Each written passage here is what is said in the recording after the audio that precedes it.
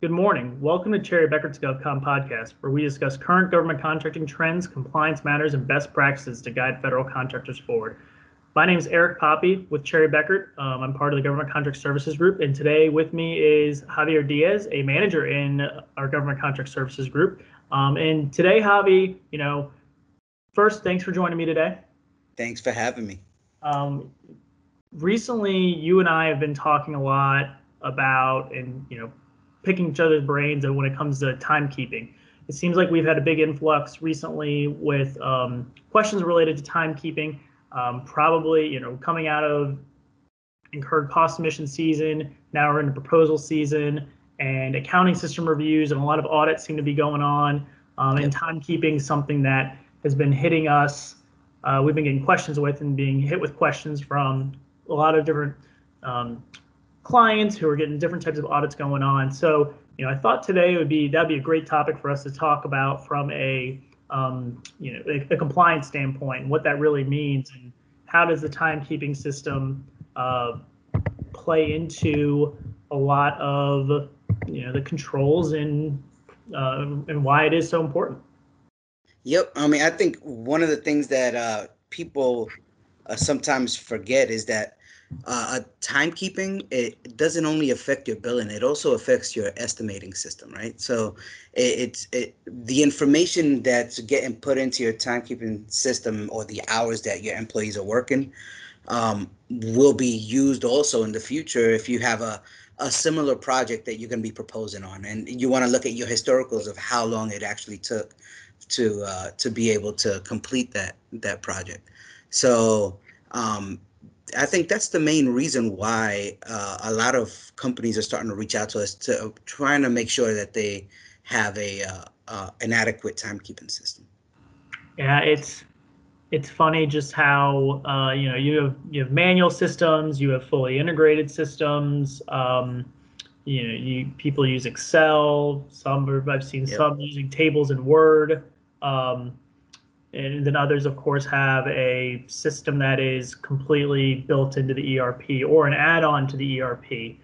So with all these different types of systems, when it comes to government compliance, are there any certain controls or best practices that you see are must-haves? Other than like the approval, and it has to be approved by a supervisor. Is there what else do you think is a necessity? So first off, just to be perfectly clear, like all of those different methods of keeping time are acceptable if you have the proper controls in place. So your timekeeping system could be an electronic software, or it could be manual, right? Or it could be written by hand. As long as it has the proper controls, which begin with your policies and procedures. Your policies and procedures are the belly button that shows or provides guidance to the employees in your companies as far as what's expected of them regarding timekeeping. And all the employees should have access to be able to get the access to the policies and procedures, and should be provided training on them. So that's the first, and I think it's a must. And I think it's probably one of the main areas where a lot of companies have issues, because there's a lot of companies that are doing things and doing them correctly is just not documented. Yeah, that's definitely true. What about daily timekeeping? Yep, I think all time must be recorded daily, and if you're using manual timesheets, your time must be recorded in ink, and this is to avoid an error being committed and just going back and erasing it with pencil and writing it someplace else. So you would record it in ink, and if there's a correction that needs to be made, you'll cross it out, put your initial and date, and document the reason as to why the change was made, and then record it to the proper project. Okay. Another thing is that employees must record all hours worked. It doesn't matter if it's billed or unbilled, and the timesheet should give them the ability to charge time to direct projects and indirect charge codes like your GNA functions or sick leave, vacation time, holidays, things like that.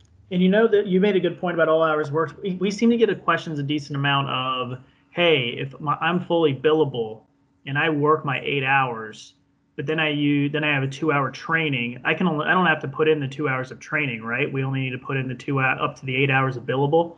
And there, the answer would be no. You should put 10 hours, not in that. There Correct. should be 8 hours of direct time and 2 hours to that training code.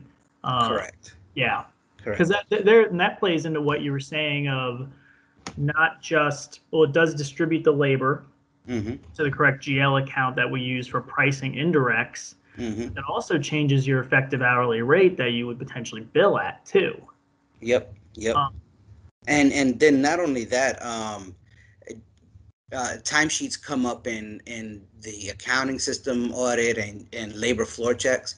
And when an auditor is coming in and looking and going through the audit program to do testing, and you tell them that there's training being performed, let's say timekeeping training, right? Um, the auditor would expect that there would be time charged to training, which is not, which would be an indirect function. mhm. So everything kind of links together, and your timesheets should tell the whole story. Well, and it would also come up if you have a grant and you have a single audit. There's there's testing there when it comes to your allocations. You know, with some smaller companies, I've talked with some people that they are, you know, they wear multiple hats, Mm-hmm. and you have, you know, say it's a small business and it's 10 people, and the president is also direct too, and they're Mm-hmm. billing their time. There would be an expectation, I would think, from the government of, hey, since you're the president, you should probably have some indirect time of running the company as well. Yep.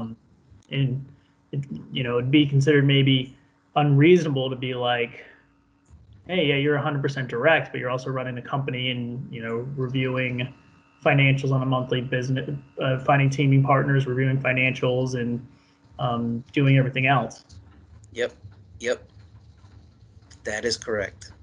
And then another thing is that project codes need to be set up by finance or HR or whichever department has been designated as the department that's setting up the charge codes for projects. And those charge codes need to be provided to the employees prior to them beginning to work on the project. So day one, when they start working on it, they should already know where they're going to charge their time to. Yeah, that's a good point. Yep. Um, anything when it comes to record keeping?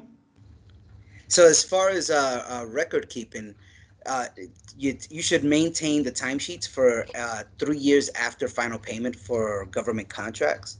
However, um, as we all know, sometimes DCAA comes in to do their incurred cost audits 7 years after the fact. So one of the cost elements that they're going to be testing and asking for supporting documents are your labor costs. And so you should maintain the timesheets until after DCAA has performed the incurred cost audit and finalized your rates for that year, because you need to be able to support the audit. Definitely true. Um, the other question I feel that we get a lot is, hey, I don't have any cost reimbursable contracts yet. Um, Indirect people don't need to track their time, right? Because we're not calculating indirects. What are your thoughts there? Now, I think they definitely need to calculate. I mean, you may not be invoicing using indirect rates, but it's, definitely for checking to see if a project is profitable or not. It's key for you to be able to have all labor allocated correctly and use the indirects to be able to help calculate your indirect rates. Additionally, if you're going to be going up for a an accounting system audit, a DCAA is going to expect for you to have indirect rates, and there's no way to really calculate those without having your labor, your indirect labor.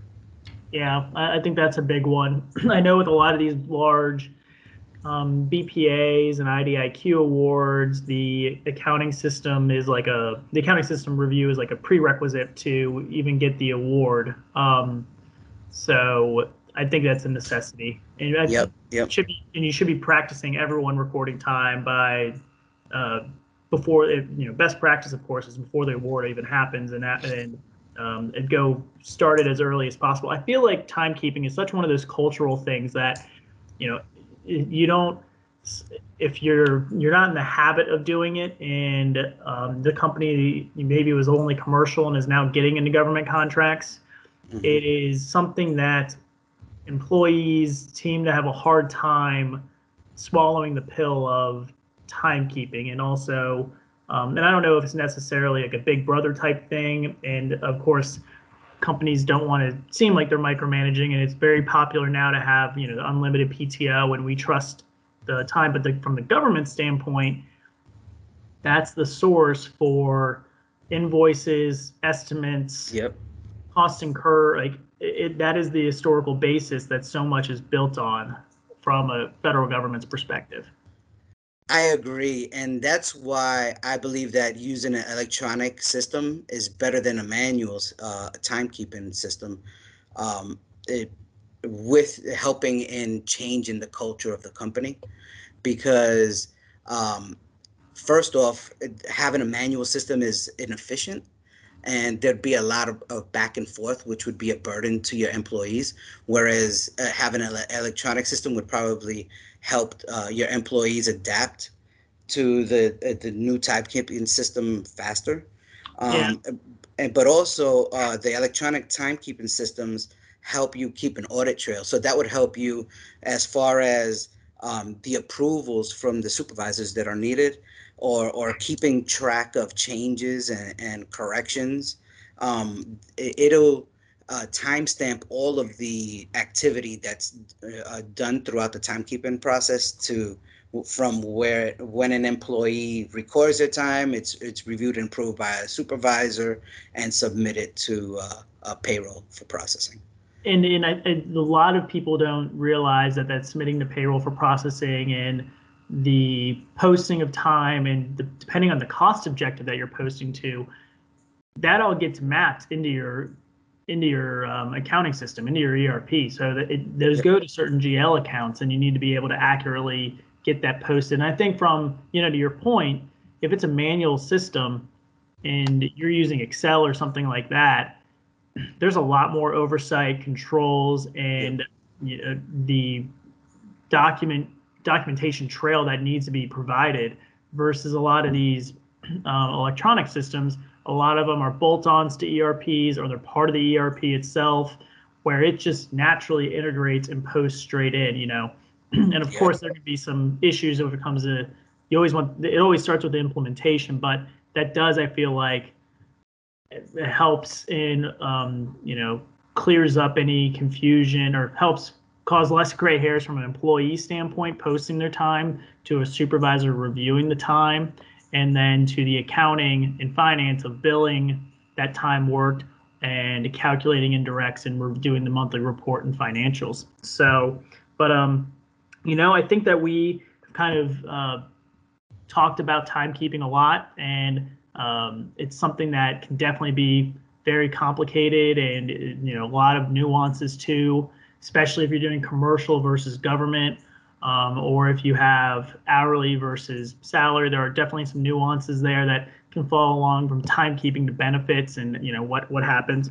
But Javi, I do thank you though for taking the time to talk with me today about timekeeping.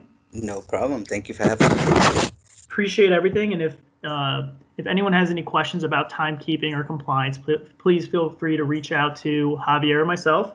And thank you for listening into this episode of the GovCon podcast.